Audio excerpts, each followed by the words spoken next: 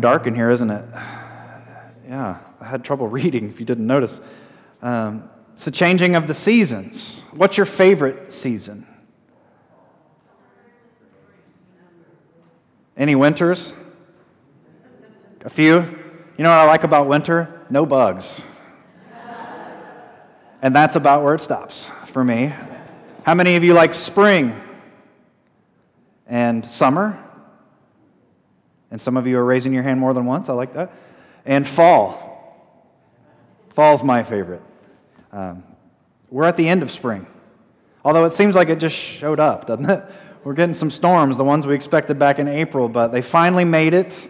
And we've had plenty of spring days, some beautiful days. It's been a good spring. It's supposed to be knee-high by the 4th of July, and I think it was knee-high by the end of May, right? It was, the corn is growing. The spring has been good, and may it continue. Changing seasons, they're a wonderful part of our creation and our experience. A wonderful part of Indiana is the changing of the seasons. And we've had blooming flowers, mostly gentle rain, the aroma of plants, and even thunder, I find, as a welcome sign of spring. Pollen, yes. We're focusing on the good, John. The pollen, which has driven some of you nuts. Without winter and the dormancy of life, would we enjoy spring as much? It's darker, it's colder, it's more lifeless, but it makes way for a resurgence of life and purpose. The same goes for our lives. Our lives bring seasons. Seasons end and seasons begin. And we lift up our graduates as they've ended a season that's pretty much been your whole life, hasn't it? And yet, a new season begins. It's not the end, but a beginning. And it's just one of many beginnings to come. What will this season bring? I don't know. That's kind of the fun, isn't it? Maybe that's part of that's not so fun. The same goes for life in our community. We experience seasons of growth and times of darkness and dormancy. The difference with our lives and as a community is we can choose how we accept the season. In nature, it comes whether we're ready or not. In life, sometimes we have anticipation and eagerness, and sometimes we have dread and sorrow. We try to hang on to the past at times, and we try to hang on to it with all we have, and that never works out very well. But it doesn't stop us from trying.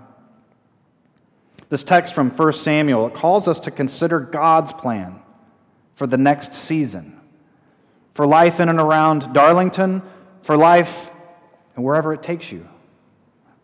The book of 1 Samuel is part of a much larger section of Scripture called the Former Prophets. There are 9 books from Joshua through 2 Chronicles, which Israel, having arrived in the Promised Land, is now trying to figure out, who are we in this change of season? We're not in Egypt anymore, but who are we?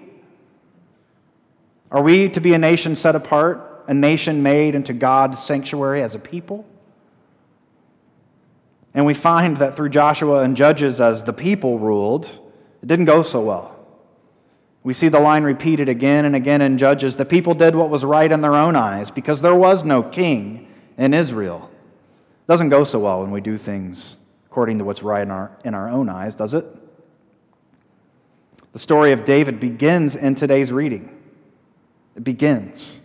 And the story of David is one of the greatest stories of our faith. One of the greatest stories of our Hebrew Scriptures, what we call the Old Testament.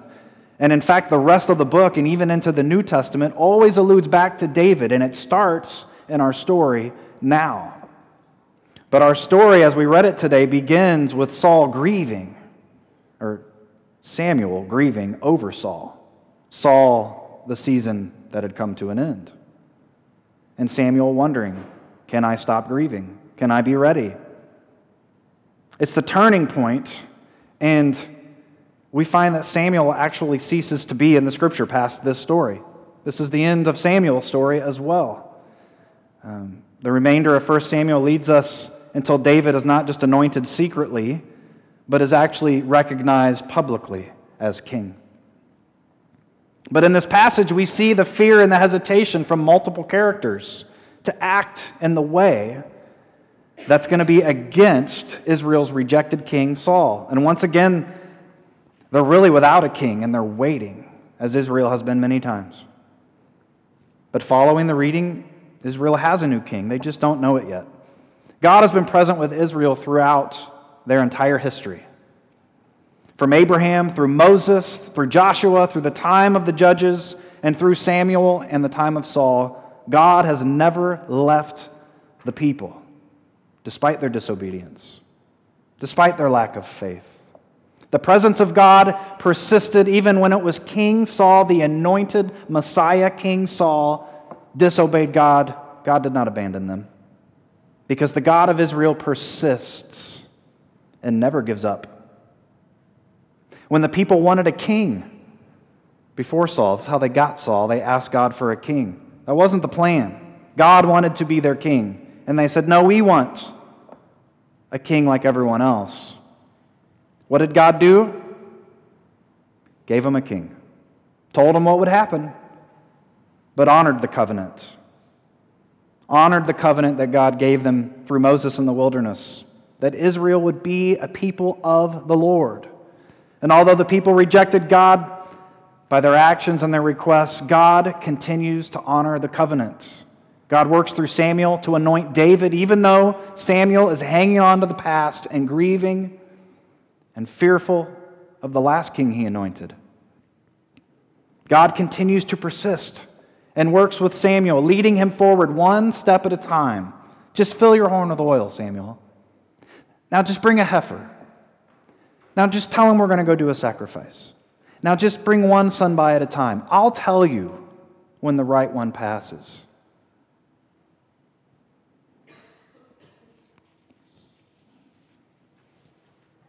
God's never done honoring the covenant. Even when the people struggle to pick up the pieces and move forward in faith, as we've all been in that place many times.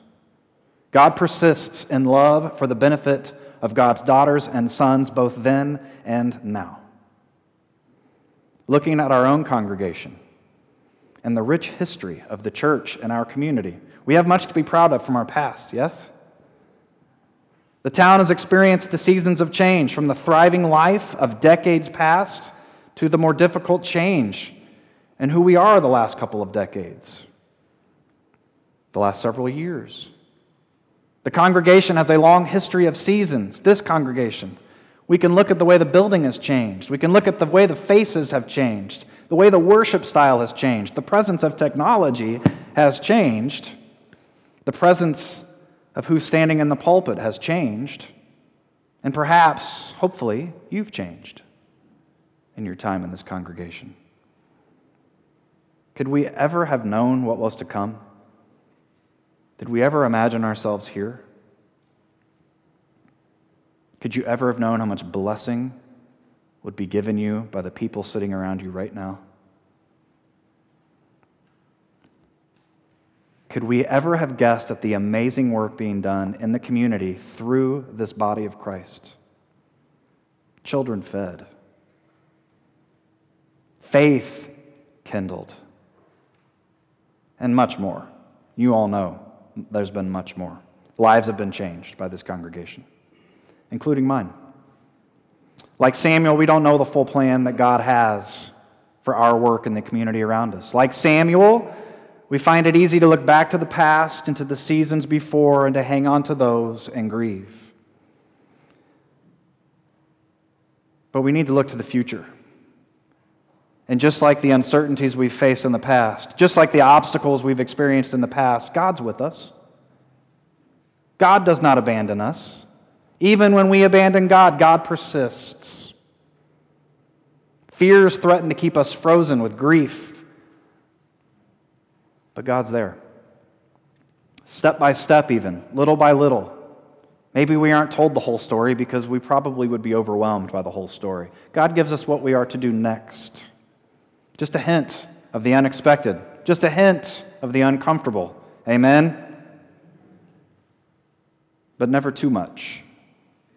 You see, friends, Samuel was not daunted by the entire task, but bit by bit, because God's faithful. Until Samuel finds himself in a familiar place looking to choose a king once more after it had been a disaster. And God leads him through, saying, I'll tell you when it's time to anoint the new king. And God empowered Samuel, and God empowers and leads us in our mission, in our future, no matter the obstacles. But we have to let go so that we can grab on. And that's hard. And it's no fun sometimes. Amen? We've been wrestling with where God is taking us next. All of us have. The fear and grief has made it difficult for us to move forward. Let's be honest. And we want to be a source of reconciliation and hope for the world, right? For our community. It's right there at the bottom of our bulletins. As the end of every worship service every week, we are sent out. The worship service does not stop. It just begins something new. We want to make disciples for Jesus Christ, for the transformation of the world. Perhaps the time has come to embrace the new season before us, because it's coming. Perhaps the time is really all about us letting go. God is just waiting for us to let go that we may grasp our future. And remember all the times before when we have let go and how good the future ended up being.